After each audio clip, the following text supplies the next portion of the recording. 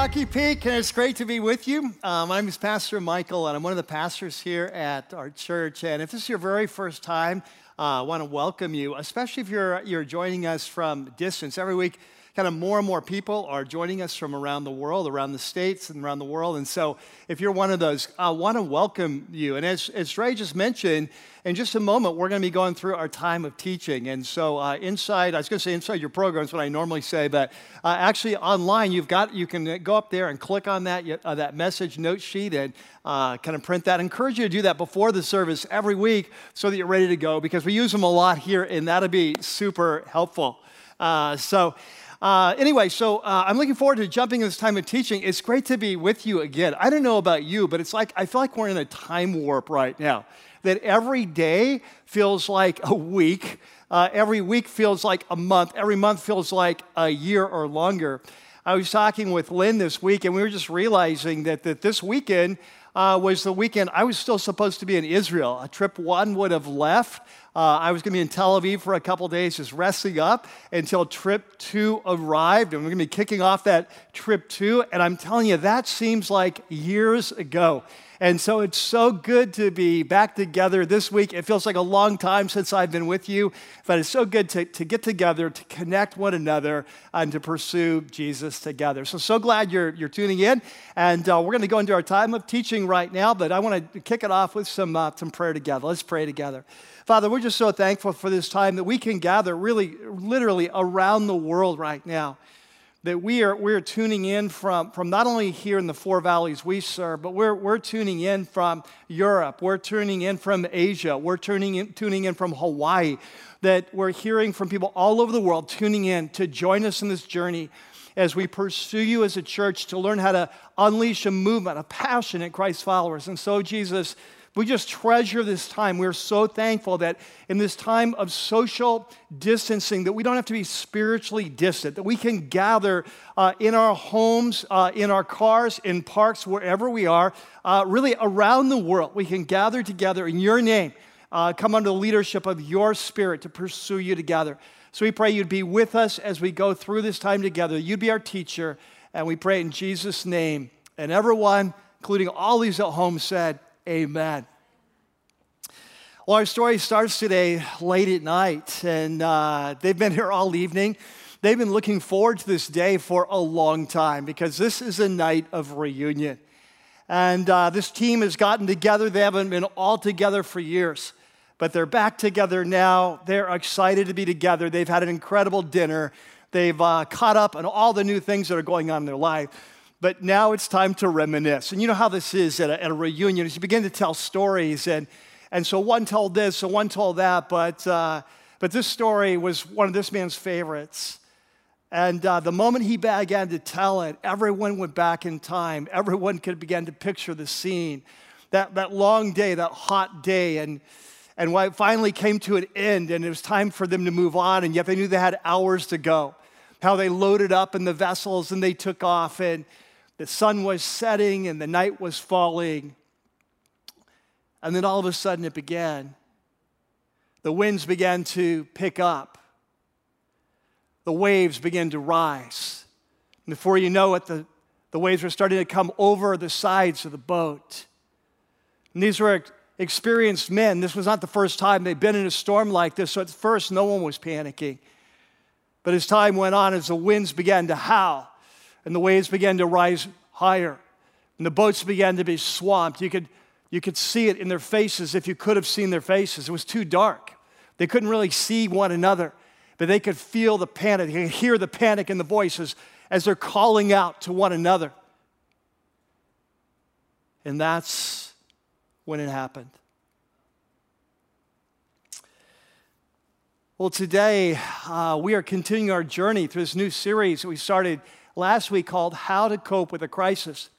And if this is your very first time here, I want to welcome you. I know that as I mentioned in the opening prayer, the people from around the world are joining us. So just whether you're local or whether you're somewhere in California or you're somewhere in the States or you're actually literally around the world, we just want to welcome you.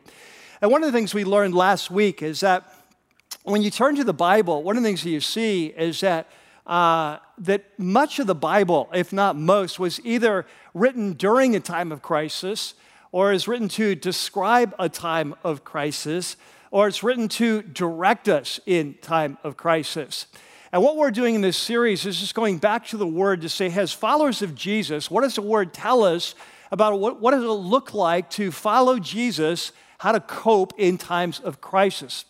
Now, if you were here last week, we kicked off the series with a message called The First Step. And what we learned last week is that whenever we face a crisis in our lives, whether it's this current crisis we're facing as a culture or any crisis, that the first step is always to pursue God and to seek God and to pursue Him in prayer. And of course, as I said last week, we're not talking about just a quick shoot me up, help me Jesus kind of prayer, though those are very appropriate. But we're talking about a time of really concentrated seeking the Lord, inquiring of the Lord, like King Jehoshaphat did last week when he gathered the whole nation of Israel to Jerusalem. They fasted, they prayed to seek the Lord to help them. And one of the things we learned is that when we seek the Lord, that we need to be radically honest in our prayers. That we need to be very straightforward about what our fears are, what our concerns are. It's there that God meets us, and then we need to be listening for His voice above all the other voices. What is God saying? Because it's only His voice in the midst of a crisis that can bring peace and power and perspective so they're able to take the next steps. And that's what we want to talk about today, that after we've connected with the Lord, we've sought Him, we've been honest, we've been hearing His voice, we're experiencing His peace and perspective, where do we go from there? What are the next steps that we want to take? And so today, I want to outline for you or kind of share with you 4 key next steps that we need to take as we go through a time of crisis. And so there in your note sheet, you have a section that's called How to Cope with a Crisis. You see right away, we've got the first step of seeking God and pursue Him in prayer. We talked about that last week. But today I want to talk about 4 more. And the first one is the most difficult to explain, but one of the most important. I think it's the next step we need to take after seeking God. And it's this step, we need to practice living in the present. We need to practice living in the present. And this is hard. And this is going to actually, that's why I'm choosing the words carefully when I say practice living in the presence, because we're going to need the help of the Holy Spirit, and it's something we're going to have to practice on a daily basis. This doesn't come naturally. Now, this principle comes out of the teaching of Jesus. And in fact, if you were here at the top of the service when we were going through a time of worship, Sarah came out and recited for us a very famous passage of Scripture that comes from Matthew chapter 6, verses 25 to 34, where Jesus talks about the importance of seeking first His kingdom and living in the present. So if you have your Bibles, you have your apps, I'd like you to open up, turn on, and turn with me to Matthew 6, just turn to Matthew 6. Now, like Dre said, like Kelly said in the pre-message video or pre-service video, I'd really encourage you, if you're a new follower of Jesus, or maybe you're just checking out Jesus, you may not have a Bible yet, and there's an incredible app that's available on all the platforms that's called YouVersion. And it's spelled just like it sounds, like U-Y-O-U version. And it's free app, and what you can do is you can download the Bible to your phone, and what's really cool is it's almost unlimited translations. So here at Rocky Peak, we use the version called the New International Version. That's what I'm going to be reading from. But if you've never done that before, highly encourage you to do that. And so if you have your Bibles, let's open up to a very famous passage of Scripture. In fact, if you're a follower of Jesus of any length of time, chances are you know this passage because it's one of the most famous passages in all the Bible. So it's in Matthew 6 and verse 33. It's where we're going to start today.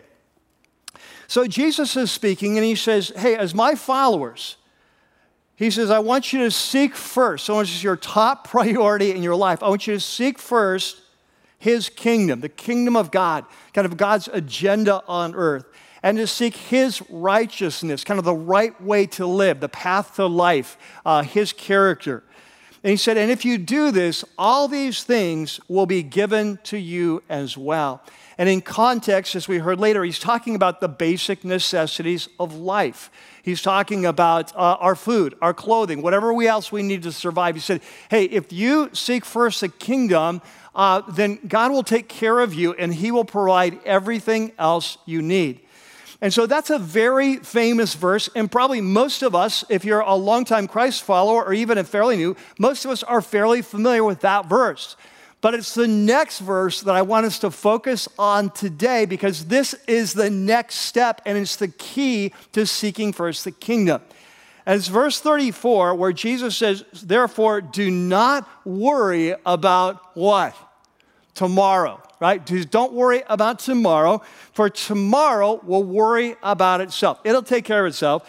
It says, each day has enough trouble of its own. Can I hear an amen?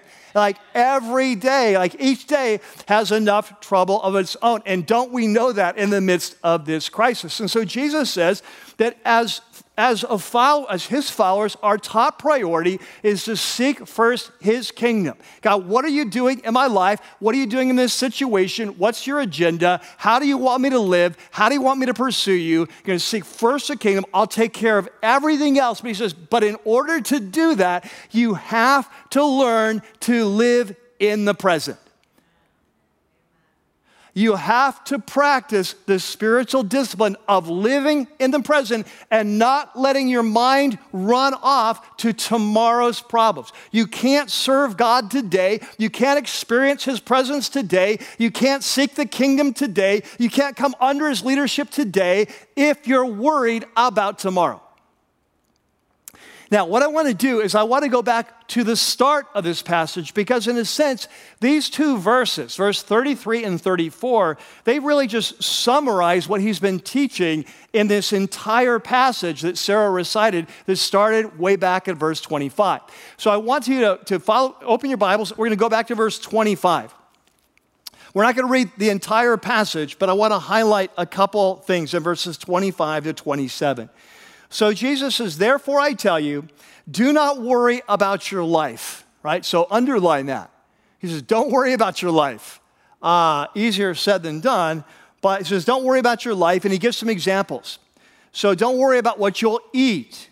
Don't worry about what you'll drink. Your body. So think of Maslow's hierarchy of needs. He's saying the very basic needs of survival. He says, don't even worry about that. He says, because is your life not more than food? Isn't there more to life than just staying alive? Is there not more to your body than clothes? And then he says, hey, don't forget. You know, earlier in this passage in Matthew 6, he had talked to me. He said, when you pray, you don't need to go into great detail about everything you need, because you don't need to keep going on and on, because your Father knows what you need before you ask him. And so he's building on that, and he says, listen, your Father runs the world. He not only created the world, he runs the world. And he says, so if he runs the world and takes care of the flowers of the field, takes care of the birds of the air, he'll also take care of you. And so he goes on, and he says, look at the birds of the air, verse 26. They do not sow, they don't reap, they don't store away in barns, and yet your heavenly Father, he says, your heavenly Father feeds them. Are you not much more valuable than they? And this is what Jesus is teaching. When we come to Jesus, we enter this new relationship with God where God becomes our Father. And he loves us dearly. And he says, so you don't need to worry about all those things that the pagans worry about. They don't have a Father. But you don't need to worry about that. You have a Father. He knows your needs, and he's going to provide for you. And then he goes on, and by the way, verse 27, he says, can any one of you, by worrying, add a single hour to your life? And so in other words, like, worry doesn't even work. His point is that, hey, you know, I know that worry seems like the responsible thing to do. Like, I know that when you're worried, like, at least I know I have a problem. I'm taking it seriously. But he said, actually, worry doesn't help. It doesn't work. It doesn't matter how much you worry about how you're going to eat or how much you're going to drink or how you're going to take care of yourself. You can worry all day, but you won't live an extra hour from all that worry. So worry doesn't really work. And so Jesus said, because of that, he says, because of who you are as my children, there's a high calling on your life. And so I want you to be focused on the things that are most important in life. I want you to seek first his kingdom and his righteousness. All this other stuff, it'll be taken care of. Your Father knows you need it. It doesn't work to worry anyway. So just trust him, focus on what's most important. But then he wraps up his whole teaching by saying, but you know what? In order to seek first the kingdom, you have to learn to practice living in the present. You can't run off. You can't let your mind run off into tomorrow, what's going to happen, what could happen, what will happen, that you need to live in this day. And it's the next step we need to take. First step, seek God, pursue him in prayer. It's where we hear his voice, we get his peace, his perspective, his power. But then the second step is that then we need to go out from his presence and start living one day at a time. We need to learn to live in the present. I love how Oswald Chambers puts this. You know, Oswald Chambers is one of my favorite authors. I look at him as a spiritual mentor in my life, even though he lived in the 1900s. Of course, I did too, but you know what I'm saying. Anyway, he wrote a very famous daily devotional. Not always the easiest to follow because he's writing like, 1918 or something. It's like the English is kind of old, but just powerful insights into spiritual life. And that daily devotional is called My Utmost for His Highest. And he writes on Matthew chapter 6, on this very passage. And what I'm doing is splicing together 2 different days of comments on this same passage from that daily devotional.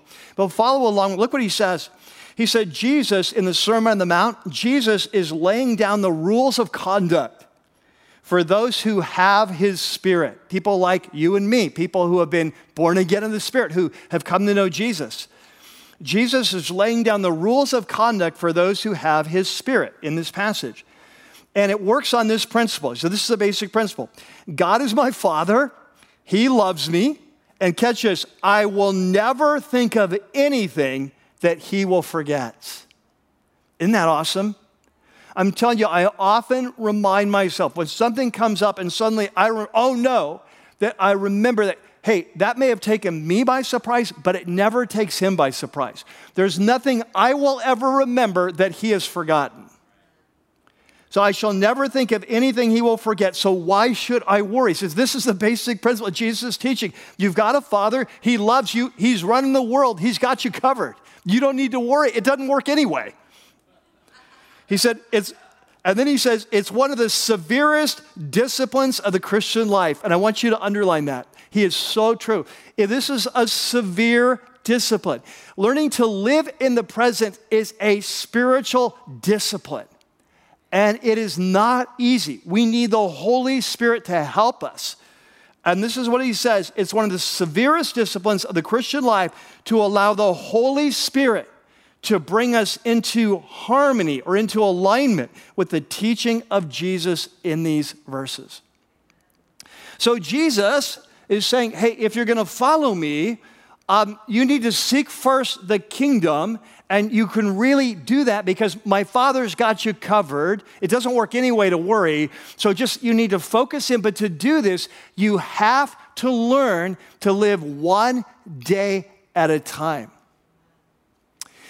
Now, can I tell you something that this is important in any time of life, but it is especially important in times of crisis. Because in times of crisis, our minds tend to run away into the future. How will I take care of this? How will I take care of that? What happens here? What if I get sick? What if my kids get sick? What if I lose my job? I already lost my job. How will I pay my rent? What will happen here? What will happen there? What's happening to the economy? What if the stock market never rebounds? What happens if I hit retirement before our mind tends to go crazy in times of crisis. And Jesus says, hey, if you're going to follow me and live in my presence and seek first the kingdom, you have got to learn to listen and follow me and live one day at a time, to live in the present. Now, This is a lesson that, fortunately for me, the Lord has been teaching me for about the last year or two at a new level. Now, I don't pretend to have mastered this. I'm still kind of like maybe first grade, but I'm so thankful. This is something he's been teaching me the last year or two, and I want to share with you a little bit of how the Holy Spirit has been shepherding me the last year or two in this area. And I share this in the spirit that I realize that for every one of us as followers of Jesus, that we have to learn how to hear his voice and how we're wired, and that like you can't take one person's way and just put it on someone other person's life. And so I'm not sharing this with you so that you'd say, okay, that's how to do this. The reason I'm sharing this is what I found in the past is the more specific I am in terms of saying, here's how it works in my life, the more helpful it is to many of you either to adopt that for your life or to adapt it for your life in some other way the Holy Spirit uses creatively with you. But I want to share with you what the Lord's been doing in my life, and I hope this is helpful for you. So I'd say the last year and a half, I didn't go back and look when it started, but about the last year and a half, the Lord has been teaching me this, is that a follower of Jesus, that if I want to live in his presence, I have to learn to live in the present. Because that's where he is. He is the great I am. That it's all present to him. And for me as a follower of Jesus, the past is gone. I can't affect it. And the future has not come. I cannot influence it. That what I have is today. I have this day, literally this 24-hour day.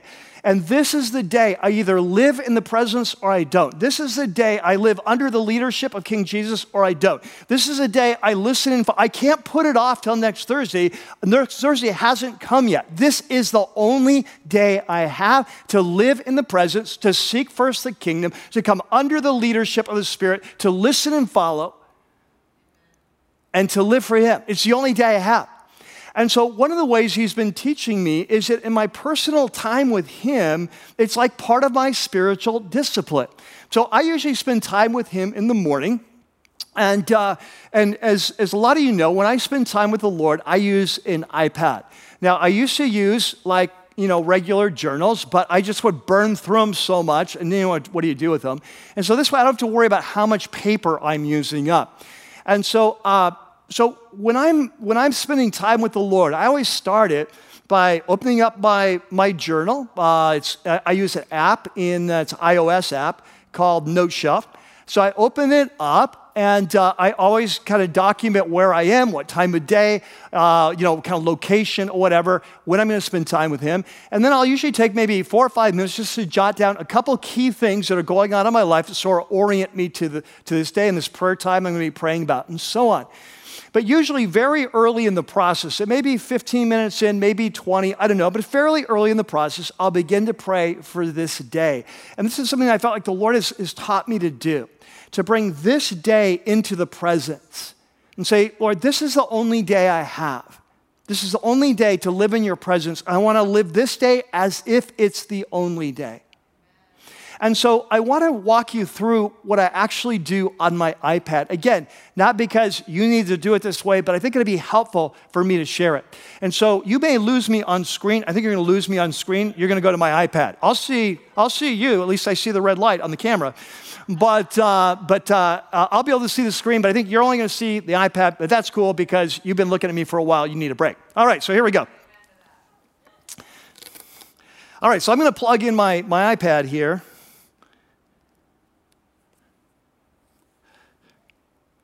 And I'm going to get to this program.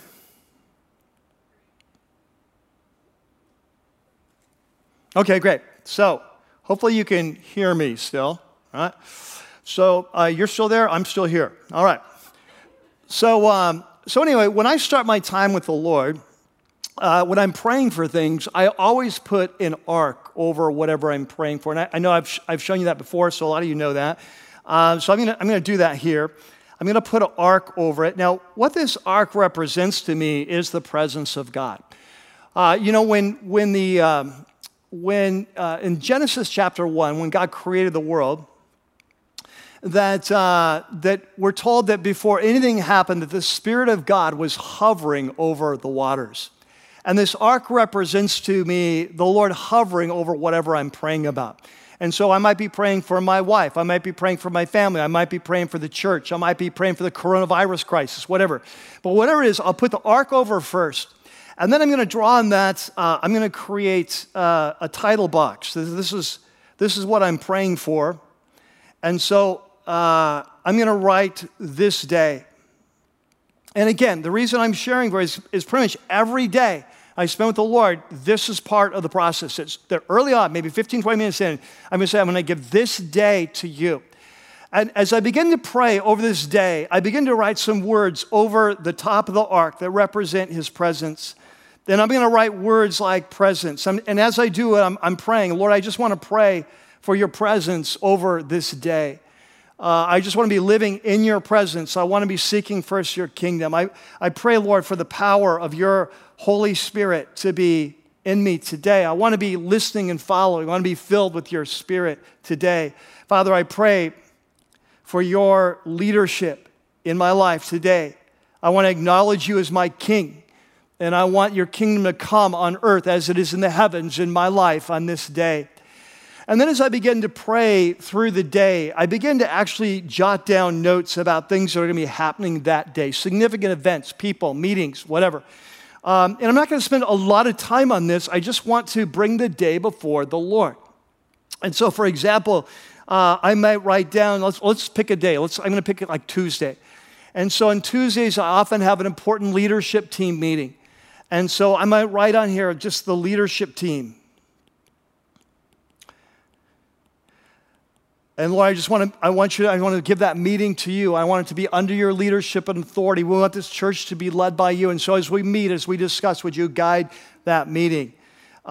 Tuesday is always the day I'm working on the message in a particular way. Whatever message I'm giving that weekend is, I'm going to be working it on Tuesday. So I'm going to pray for the message, and I'm just going to write message here, but it would probably be more specific, whatever the message is that I'm giving.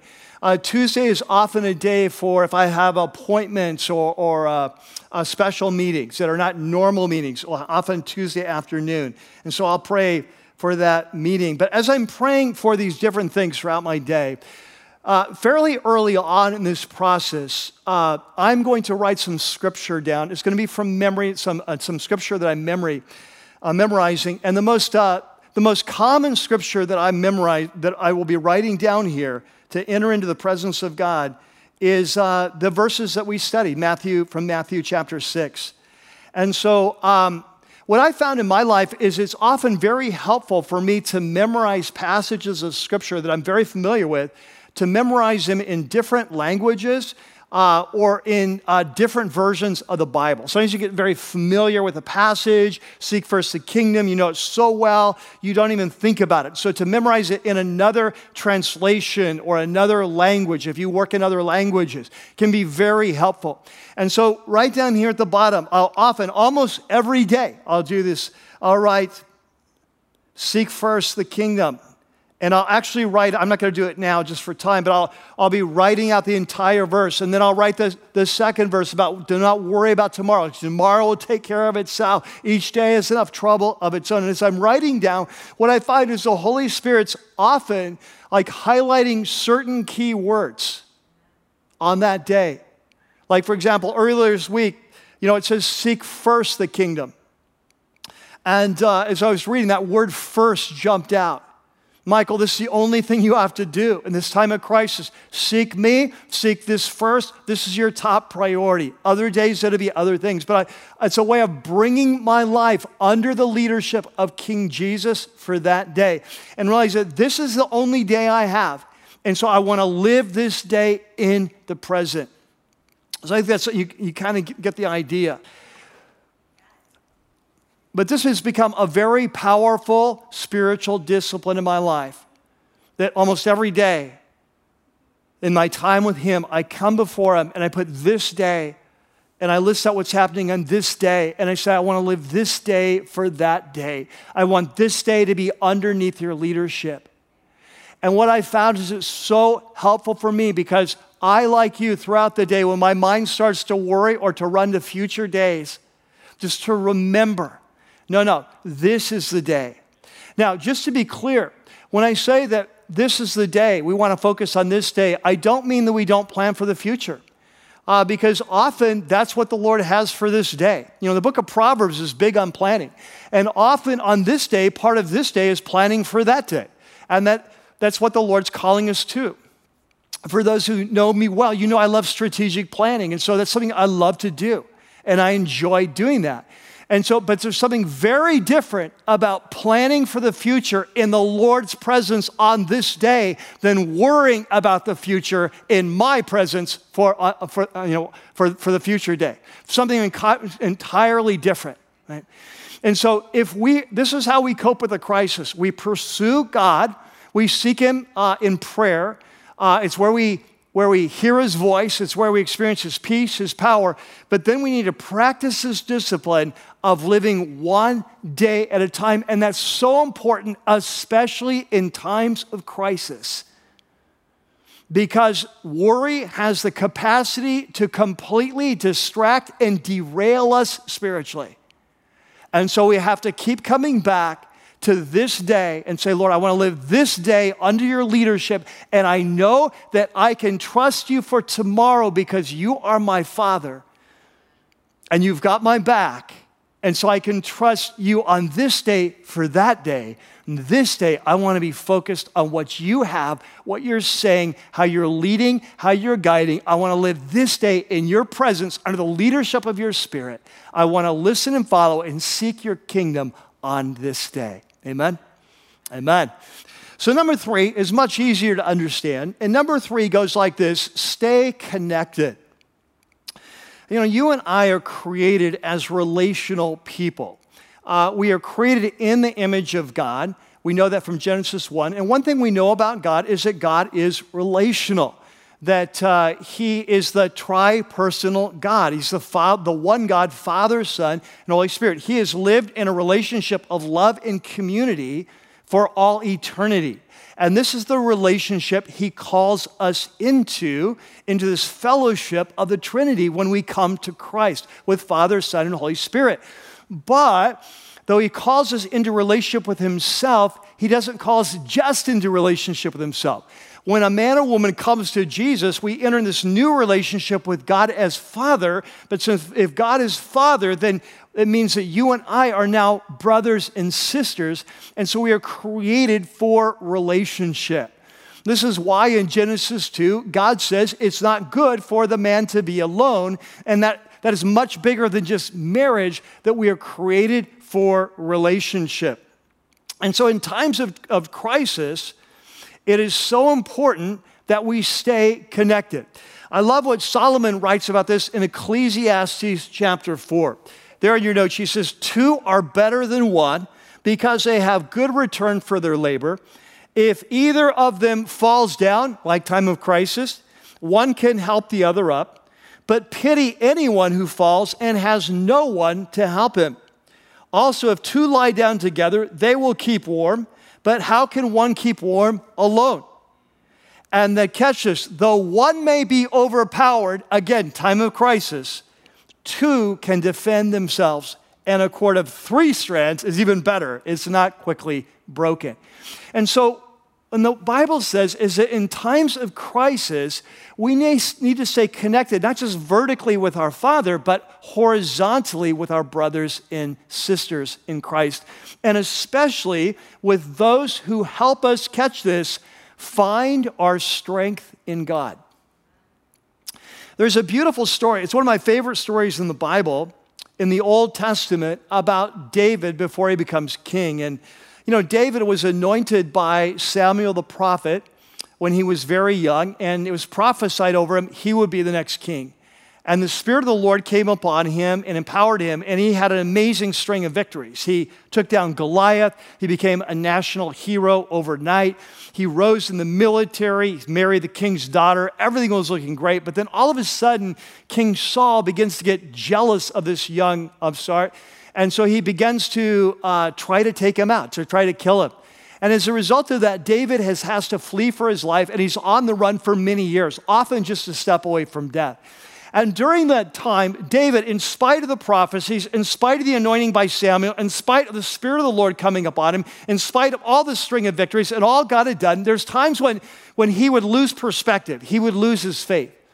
And in 1 Samuel 23, we're told of one of those times when his friend Jonathan, who's the son of King Saul, so he's a crown prince, he comes to his friend in the desert. He's in the desert of Ziph, which no wonder you're depressed if you're in the desert of Ziph. Very depressing. But on your note sheet, follow along. He says, when David was at Horesh in the desert of Ziph, there you go, he learned that Saul had come out to take his life. And I would add, again, this has been going on. And so Saul's son Jonathan, the crown prince, he went to David at Horesh, his best friend, and I want you to underline this in your note sheet. He helped him find strength in God. He didn't just give him some sort of, hey, don't worry, be happy, sing the song, right? He went beyond that. He gave him true encouragement by reminding David who David was, who God was, and what God had done in the past and what God was going to do in the future. You see, David had lost sight.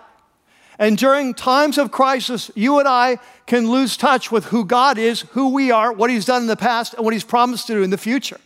And we need people around us to help us find strength in God, to remind us who we are, who God is, what he's done for us in the past, and what he's going to do for us in the future.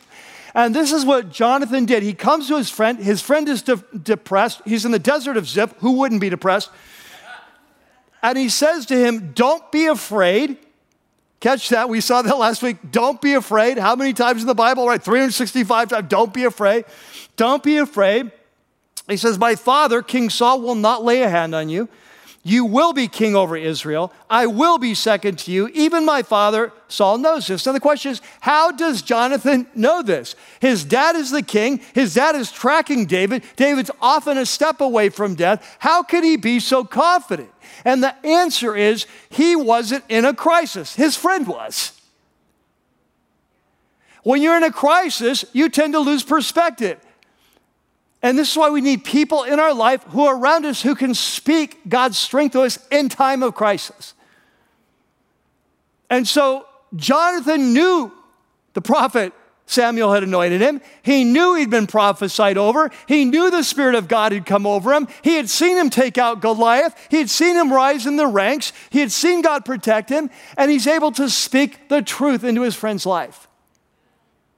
And during times of crisis, we need men and women who can speak the truth into our lives.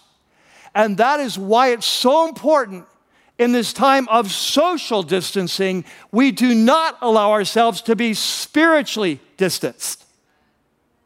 We need to be actively pursuing connection, and especially with people who help us find our strength in God.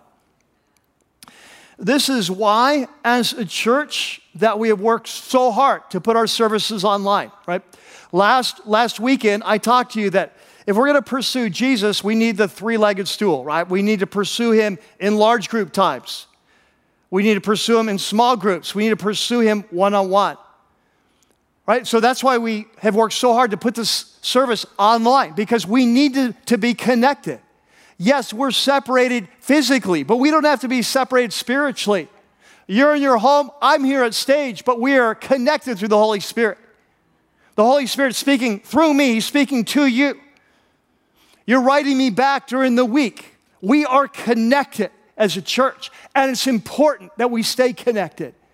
This is why we're pushing so hard that we will not shut down our life groups. We will take them to a whole new level. We will get Zoom packets, right? We will get Zoom licenses, right? We want to Zoom together, right? We want to pursue God together. We're not going to let this stop us. We are going to connect. We're going to learn how to do this, because in times of crisis, we need one another. But let me tell you this. It's not just weekly online or weekly in small group. We need to be connecting daily. There's a great passage in the book of Hebrews. You know, the book of Hebrews was written in a time of total crisis.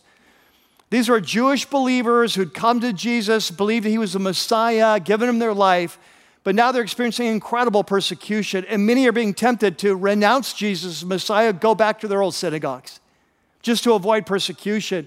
So the whole book is a book written in crisis. And when you get to chapter 3, the author puts it this way. He says, encourage one another, how often? Daily. He says, you're in the midst of a crisis. You need to encourage each other daily, as long as it's still called today, which my life group doesn't always honor. Sometimes they text me at 12:43 in the morning. But anyway, it's like, well, it's a new day. Encourage one another daily, as long as it's called today, catch this, so that none of you may be hardened by sin's deceitfulness. Notice that the lies of the enemy will not get to you. And so I want to encourage you to stay connected. And there's so many ways to do that. I know one of the ways that we've done in my life group, we've done this for a long time, but we use the app WhatsApp. That's just an amazing app for your phones, texting app. And you know what? Can I tell you that we have a big group, but we're so connected. Like every day we are connected. We're sharing, what is God saying? What is God teaching us? What are we learning? What do we need prayer for? What are our challenges? Where do we need help? Every day, we are connecting throughout the day. In the midst of crisis, it's not enough to be encouraged once a week. Like, we need to be proactively seeking connection, and especially with people who help us find strength in God. Now, number 4. The fourth step is to watch for opportunities. It's interesting, if you've ever read much like self-help or kind of motivational speakers or even pastors or politicians, that often, you may have heard this, it's often said that in Chinese, in the Chinese language, in Chinese, the character for crisis is the same character for opportunity. And I went online this week to check it out, and it turns out probably not true. But the reason it's become so popular, quoted so often, is because it captures an extremely important truth. The times of crisis are often times of opportunity. Let me give you an example. I remember way back in 1986, this is like 35 years ago, but legendary investor, he wasn't as legendary at the time, but legendary investor Warren Buffett, in writing a letter to his company, Berkshire Hathaway investment company, that he wrote this there in your note sheet. He wrote, be fearful when, this is in terms of financial investing. He said, be fearful when others are greedy, and greedy when others are fearful. And the question is, what does he mean? What he's saying is that, hey, when the stock market's going crazy and everyone's making a ton of money, like everyone wants to jump in, but he said, hey, be very cautious.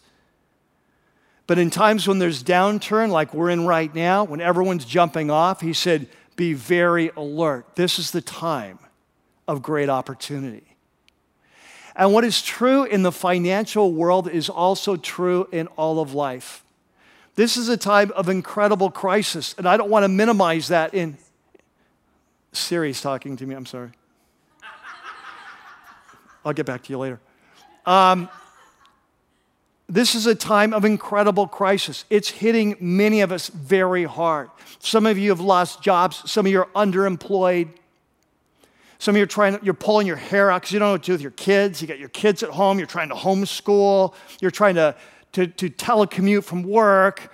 It's just a crazy time. Some of you you've got relatives who are sick or you're afraid for them. You're all staying in the house. It's a crazy time. But what I want you to catch is that times of crisis also are often times of opportunity.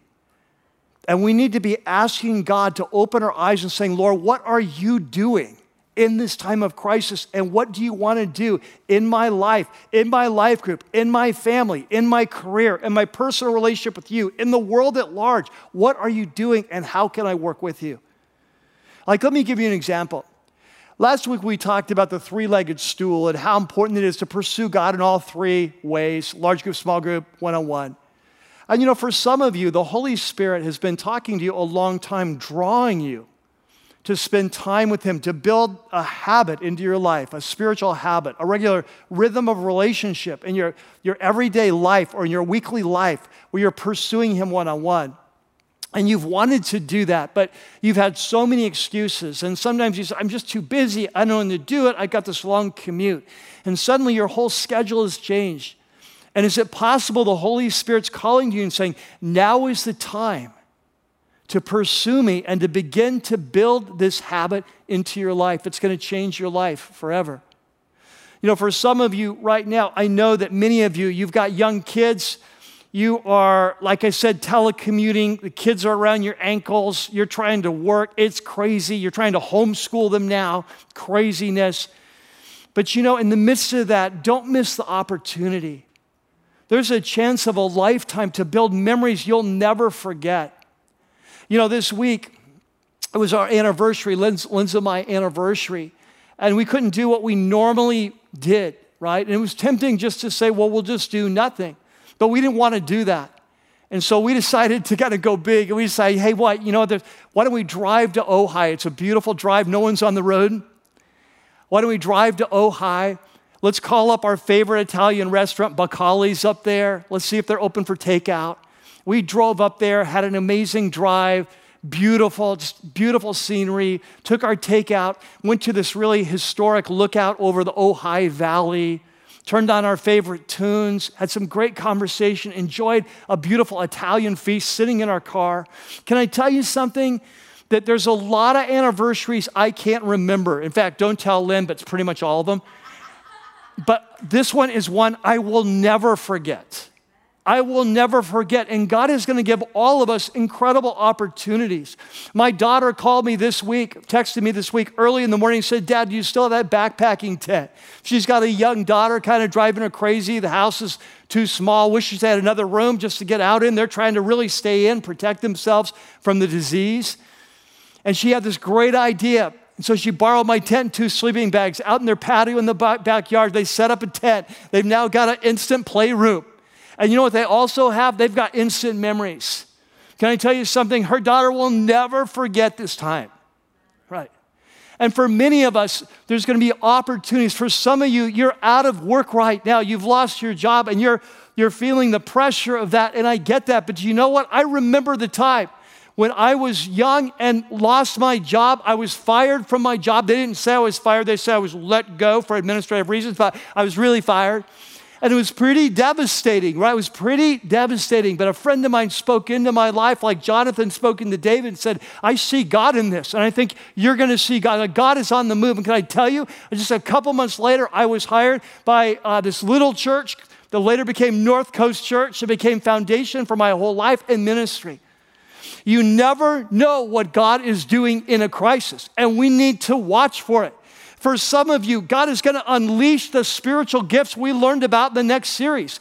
For some of you, God is going to call you to new levels of generosity. There's going to be people in your life group who are hurting, and God is going to put it on your heart to meet that need in sacrificial ways you've never done, and it's going to open up an adventure of giving and receiving you've never experienced. For some of you, God is going to give you the opportunity to share Jesus with friends and family who never before would have listened, but now because of this crisis, they're open. Some of you have told me you've been sending the links to our services to relatives who never would listen, but they are listening now. There is incredible opportunity, and we just want to be open to whatever God is doing. You know, as a church, it's interesting. For the last year or two, we've been talking about live streaming our services. Talking, debating, researching. But it costs a lot of money to do it well. And we've just been trying to be good stewards of managing the costs versus the benefit, the reward. And we've been praying over this and honestly just have not felt a green light. Felt like a great idea, but not a green light. But I tell you something, the week before the governor began to shut down California, I felt like the Holy Spirit put in my heart, said, now is the time. And I shared it with our team before the governor's announcement. And we began to run hard. We put a date on the calendar, and it was the very next day that the governor made his announcements about no gathering over 250 or whatever it was. And that week we were able to go online. And you know what? It's been amazing. I've been sharing it with you, but we've been hearing from people around the country and around the world. Many of them people that once attended Rocky Peak, but it just never really connected in the same way somewhere else. And they're just so excited to be reconnected and to be sharing with their friends. I think there's an incredible email I wanted to share with you after the very first week. And this was from a man in Las Vegas. And of course, they need Jesus there. And he said, it's been a few years since I attended Rocky Peak. Medical concerns in our family, and then a move to Las Vegas 5 years ago has kept me from attending in person. He gave me permission to share this, by the way. He said, however, Rocky Peak has still remained my home. It's where I've grown the most. Over this time, I've maintained contact with many members and have been so happy to watch services online. He said, what Rocky Peak started last week with a live broadcast of services is allowing those who regularly attend online to still get to receive the message of hope that those of us who are remote attenders have been needing. I want you to thank you for the leadership, the teaching, and outpouring of love that's felt even far away. And here's the good part. My girlfriend is a Filipina Christian, living and working in Hong Kong. As you can imagine, life has changed so much for her in the past couple of months. She has been through lockdowns, through quarantines. She was in China for the Lunar New Year. And she's still going through the ongoing enclosure of many facilities, including the community center where her church, the Refuge Baptist Church, meets on a weekly basis. She and I are praying together on a daily basis and completing devotionals together. Last week, she and I were finally able to attend church together, even though we're 7,000 miles apart. Rocky Peak has brought us together. When this worldwide pandemic begins to subside, we'll finally be able to walk into a church hand in hand and begin our ministry together as a married couple. Last week, your message hit us right where we live. Our hearts are open to whatever God has planned for us and the message He's strengthened. We will be attending this Saturday night. He said, me from my kitchen table in Las Vegas and Raquel from the park near her home by the seaside in Hong Kong on a Sunday morning at 8:30, a 15-hour time differential. The daily messages on Instagram, today's worship time on Instagram, and all that Rocky Peak is doing are very much appreciated. We continue to pray for the leadership and all the people of the church at Rocky Peak.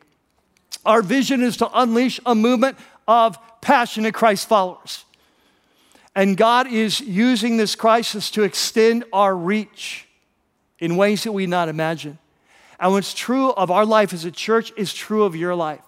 I want you to be watching and asking the Lord, God, what are the opportunities? I know the problems, I know the crisis, but what are the opportunities that I need to be greedy about right now? And then number five is to stay calm in the storm. And I can see we're pretty much out of time. But who cares? You've got no place to go.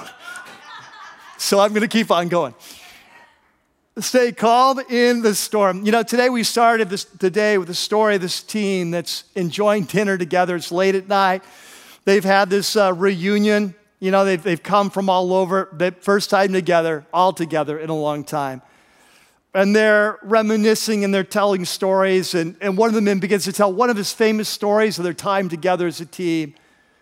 And as he begins to describe the scene, their minds all drift back to that day. It was so hot that day. And it was so long. And by the time the day was over, they were so tired. They just wanted to go home and go to bed, but they were a long way from home. They had another few hours to travel. So they piled into a couple of vessels, headed off, and once the darkness hit, they found themselves in the midst of the perfect storm. And though they're experienced seamen in many ways, that they first began to get concerned that as the waters begin to pile over and the ship begins to be swamped, they begin to panic. And you may recognize this story. This is a true story from the life of Jesus. It's told in Mark chapter 4. Jesus has been teaching all day, long day, teaching by the sea. the end of the day, it's evening setting on, he says to his men, let's go over the sea. Let's go to the other side, which can take several hours. So they take off, and the sunset goes down, and now it's nighttime. Then all of a sudden, this huge storm comes up, which is very typical of the Sea of Galilee, the way the geography works there. You get these violent storms that come up without warning. And so it's dark. The men can't even see each other. They're in several boats.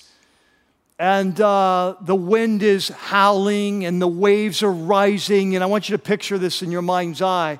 These are not big boats, and they're going up and down the waves. They're like a cork on the ocean, just bobbing up and down. And now water's coming over the edge, and not just a little bit of water, starting to swamp the boat. And about this point in time, one of the men looks back into one of the boats, and at the back of the boat, in the stern of the boat, there's Jesus. And he's asleep. And I mean, you got to picture this. This is crazy. I mean, this boat is rocking and rolling. It's in danger of being swamped. Water's coming over. He's got to be soaked, but he's so exhausted that he just curled up in the back of this little boat, finds a little leather pillow, Mark says, puts his head on, goes to sleep, and he's not waking up for anything. And when the men see it, they're panicking and they're freaking out. Their leader is asleep, and you can hear the irritation in their voice, and they wake him up and they say, Rabbi, don't you care we're drowning? You're not aware of what the crisis is, and you don't care about the crisis. You don't care about us. And I love it. Jesus wakes up, and he's got to be a morning person because he's just boom. He just wakes up, he stands up, and he starts giving orders.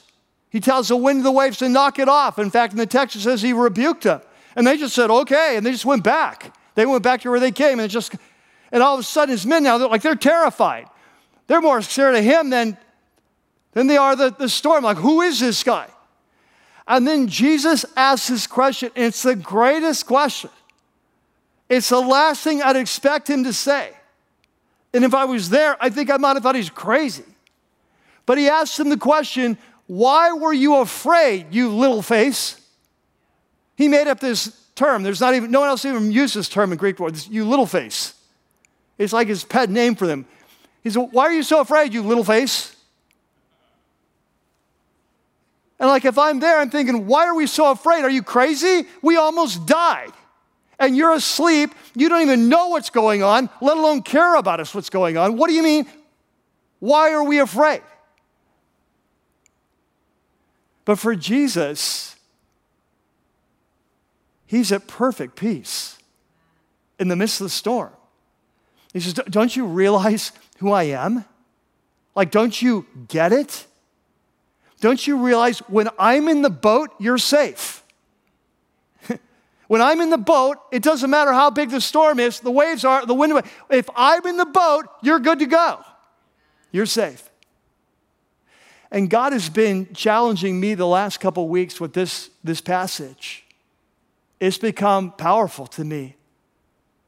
It's like, hey, just remember who's in the boat.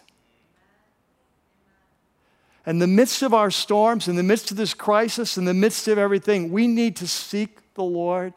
We need to pursue him in prayer. We need to learn how to live one day at a time. We need to stay connected with one another. We need to watch for opportunities, and then we need to stop freaking out because we know who's in the boat. And if Jesus is in the boat, then all will be, in the long run, most well. Amen? Amen. Let's pray. Father, we are so thankful for this time that we can gather digitally around the world, in our living rooms, in our dens, at our kitchen tables, out in a park, at a rec center, wherever we are.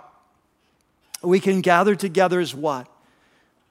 That though we are socially distanced, we are not spiritually distanced. Though we are physically separated, spiritually we're united. There's one Spirit. There's one Father. There's one God. There's one Lord Jesus. And that we all share in that. We are connected. And God, as we enter into worship now, we reflect on this amazing question, why are you so afraid, you little face? May you speak to us and remind us that when you were in the boat, no matter how hard the wind may howl, and no matter how high the winds may rise, there is no need to be afraid. We can fear not. We don't have to worry about tomorrow because we have a Father who loves us. We've got a Savior who's with us. And that when we're with you in the boat, all will be most well. We pray it in Jesus' name. And everyone said, they're home. Amen.